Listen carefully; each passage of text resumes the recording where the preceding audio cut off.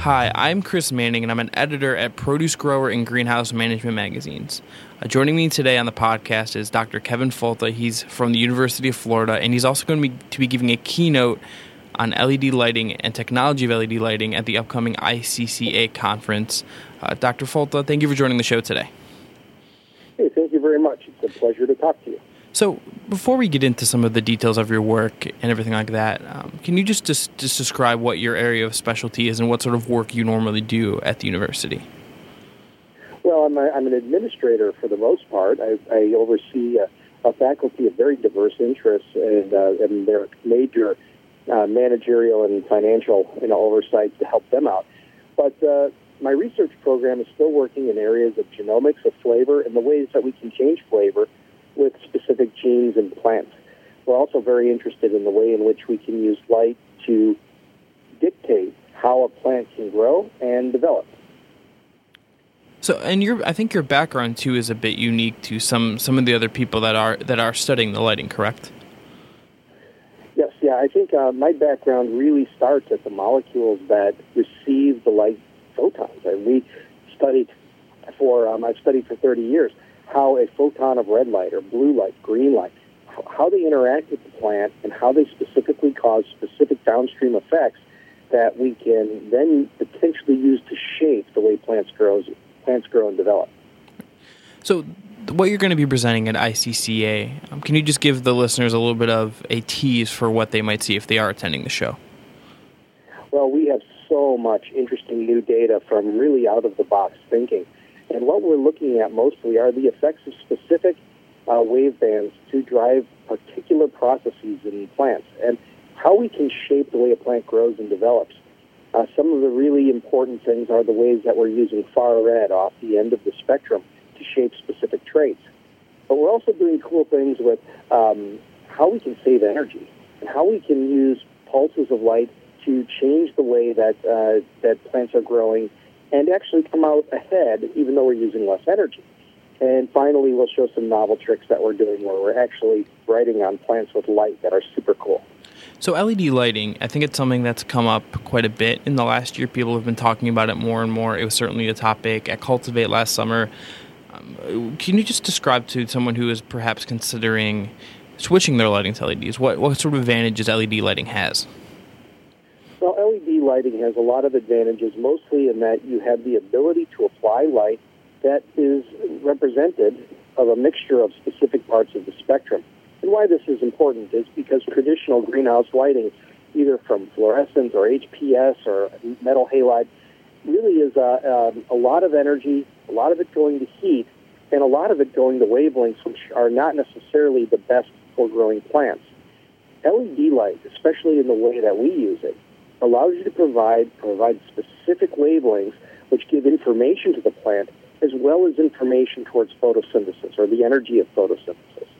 So not only are you driving plant growth and development with photosynthetic energy, you're also providing instructions of how big to make the leaves, when to flower, maybe compounds that might accumulate to cause colors or flavors. I think the LED platform provides us much more agility than we're currently using. And you mentioned the reds. So what in terms of the color spectrum of lighting, what does that specifically mean for a grower? What is the goal of using that color lighting? Well, using the far red? Yes. Yeah. So far red is I hate to say color, but they're the wavelengths that are off the edge of human vision. So as you creep across the spectrum from blue to green to yellow to red, if you could keep seeing, there would be energy that's off on that end that our eyes can't pick up, yet provide critical information to the plant, particularly about its density of neighbors, about time of day, time of season. And far red light has some very profound effects on how we can extend leaves or stems, how we can change the angles on leaves and stems, the accumulation of protective pigments. There's so many things that far red does, but because we can't see it, we tend to ignore it. Yet it's an important part of plant evolution, and it's another aspect that we can actually control when we're trying to grow plants in a controlled environment. You also mentioned that the research doing, you think there could be some energy savings, and I think any grower out there would certainly want to try to save energy when they can, because that likely leads to saving costs in some way. How does the lighting research you're doing sort of indicate to you that there could be a way to save energy by using this form of lighting? Well, yeah, this work is all currently close to being published, and what we're working on is ways to use pulse treatments to almost think of the plant as a capacitor. Can you charge the system and then let it discharge in darkness? In other words, rather than providing 12 hours of solid light in a day, can we provide the same number of photons broken up into small bundles? And when we do that, we can see some good benefits to the plants, sometimes to some things that aren't beneficial. But what it allows us to do is extend the dark period between pulses. That then allows us to save the energy, because instead of having a light on for half the day, 12 hours on, 12 hours off, it allows us to provide energy for a few seconds and let the plant rest for a few seconds. Provide energy and let it rest. And in all of our experiments, we've been able to extend that dark period significantly and still get comparable results, at least in very small format crops. It's another thing that allows us to perhaps extend energy savings to commercial operations. What specific crops have you studied under this lighting? Well, everything we do is done in sprouts and microgreens simply because we need to move fast. Mm-hmm. And we want to try many variables. And so although it's not a fruiting crop, we're able to do quite a bit in young basils and other high-value crops, small specialty lettuces, things like this. The idea is to be able to provide a lot of generate a lot of information very quickly that then can be translated to someone's operation in the event that they wanted to adopt something, either a novel crop, a novel strategy to produce colors or flavors, or perhaps try to find some energy savings. It's going to start with the small ones, and then we'll extend this to larger crops down the road. So you've mentioned flavor a couple of times, and I think, of course, another thing growers are always going to be worried about when they're producing greens and producing really anything in a greenhouse is the flavor of what they're growing. How can the lighting you're talking about impact the flavor of the crops? Yeah, it has a huge effect, because when you're talking about flavors, you're looking at a balance between sugars and acids and volatile compounds, which are secondary metabolites. So compounds the plant makes that when you chew and then warm that stuff in the mouth, volatilize up into the behind the nose to provide what we think of as flavors. And all of those compounds are dictated by chemistry, which is driven by enzymes, which are sometimes tied to light, either their activity or their abundance. So in other words, light can be used to increase or decrease the hardware that's present inside the leaf of a plant to produce flavor compounds.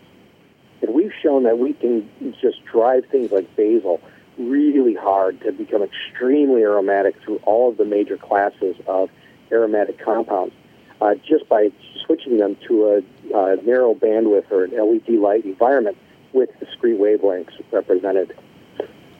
I mean, that's really interesting. I wouldn't have guessed, I guess, just in my own understanding of it, that lighting would be able to impact flavor in that way. Was that something that you found through your own research, or was this built on research that had been done by others before you? Well, others have had have bounced around the idea for quite a bit, and going back to looking at how strawberries might be affected by flavor components when grown on different colored mulches. That kind of work was done back by a number of researchers back in the early 2000s, and all done out in the field, and they could show subtle differences. And when you could demonstrate this just with reflected light from a mulch, can you imagine if you can control the incoming light from above using LED? And that's where we found that there to be significant impacts, especially in things like basil, really strong differences that we could create. And you mentioned that you're going to looking and trying this on larger crops in due time. Are there specific crops that you're intrigued yourself personally about potentially testing some of the success you've had with this research on those crops? Well, I think it all translates to market need. I think there's a lot of folks who are interested in things like tomatoes and strawberries, but that doesn't get me so excited. I'm more excited about plants where we can consume all of the biomass above the ground or below the ground. I get excited mostly about things like lettuces and herbs because they have a high value for the grower, And if I can help a grower who's using, say, a vertical farm, indoor farming, these indoor operations, if we can give them a higher value per square meter, that's a great step forward. Now, do you think this lighting is better suited for something like a vertical farm or a more traditional greenhouse, or can it be applied to either? It can be applied to either, but it's very different.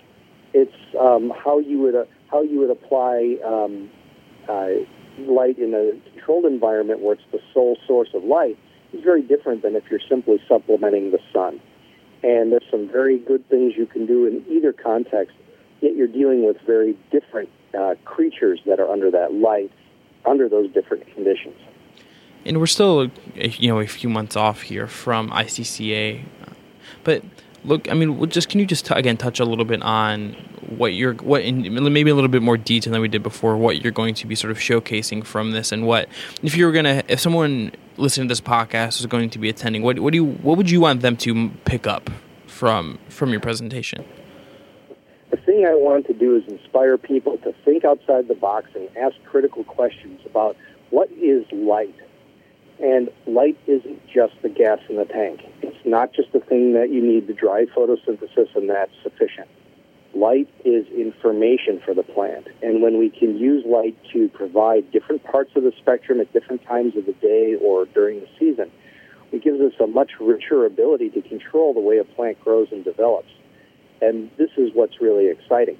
I also think you'll see some ideas about how we can create new varieties that are designed specifically for controlled environment situations. That's something else we're working on, too.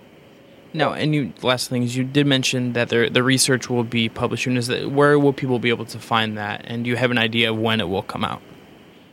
Well, that's always hard. It's a hard target to hit because we're still finishing up all of the work.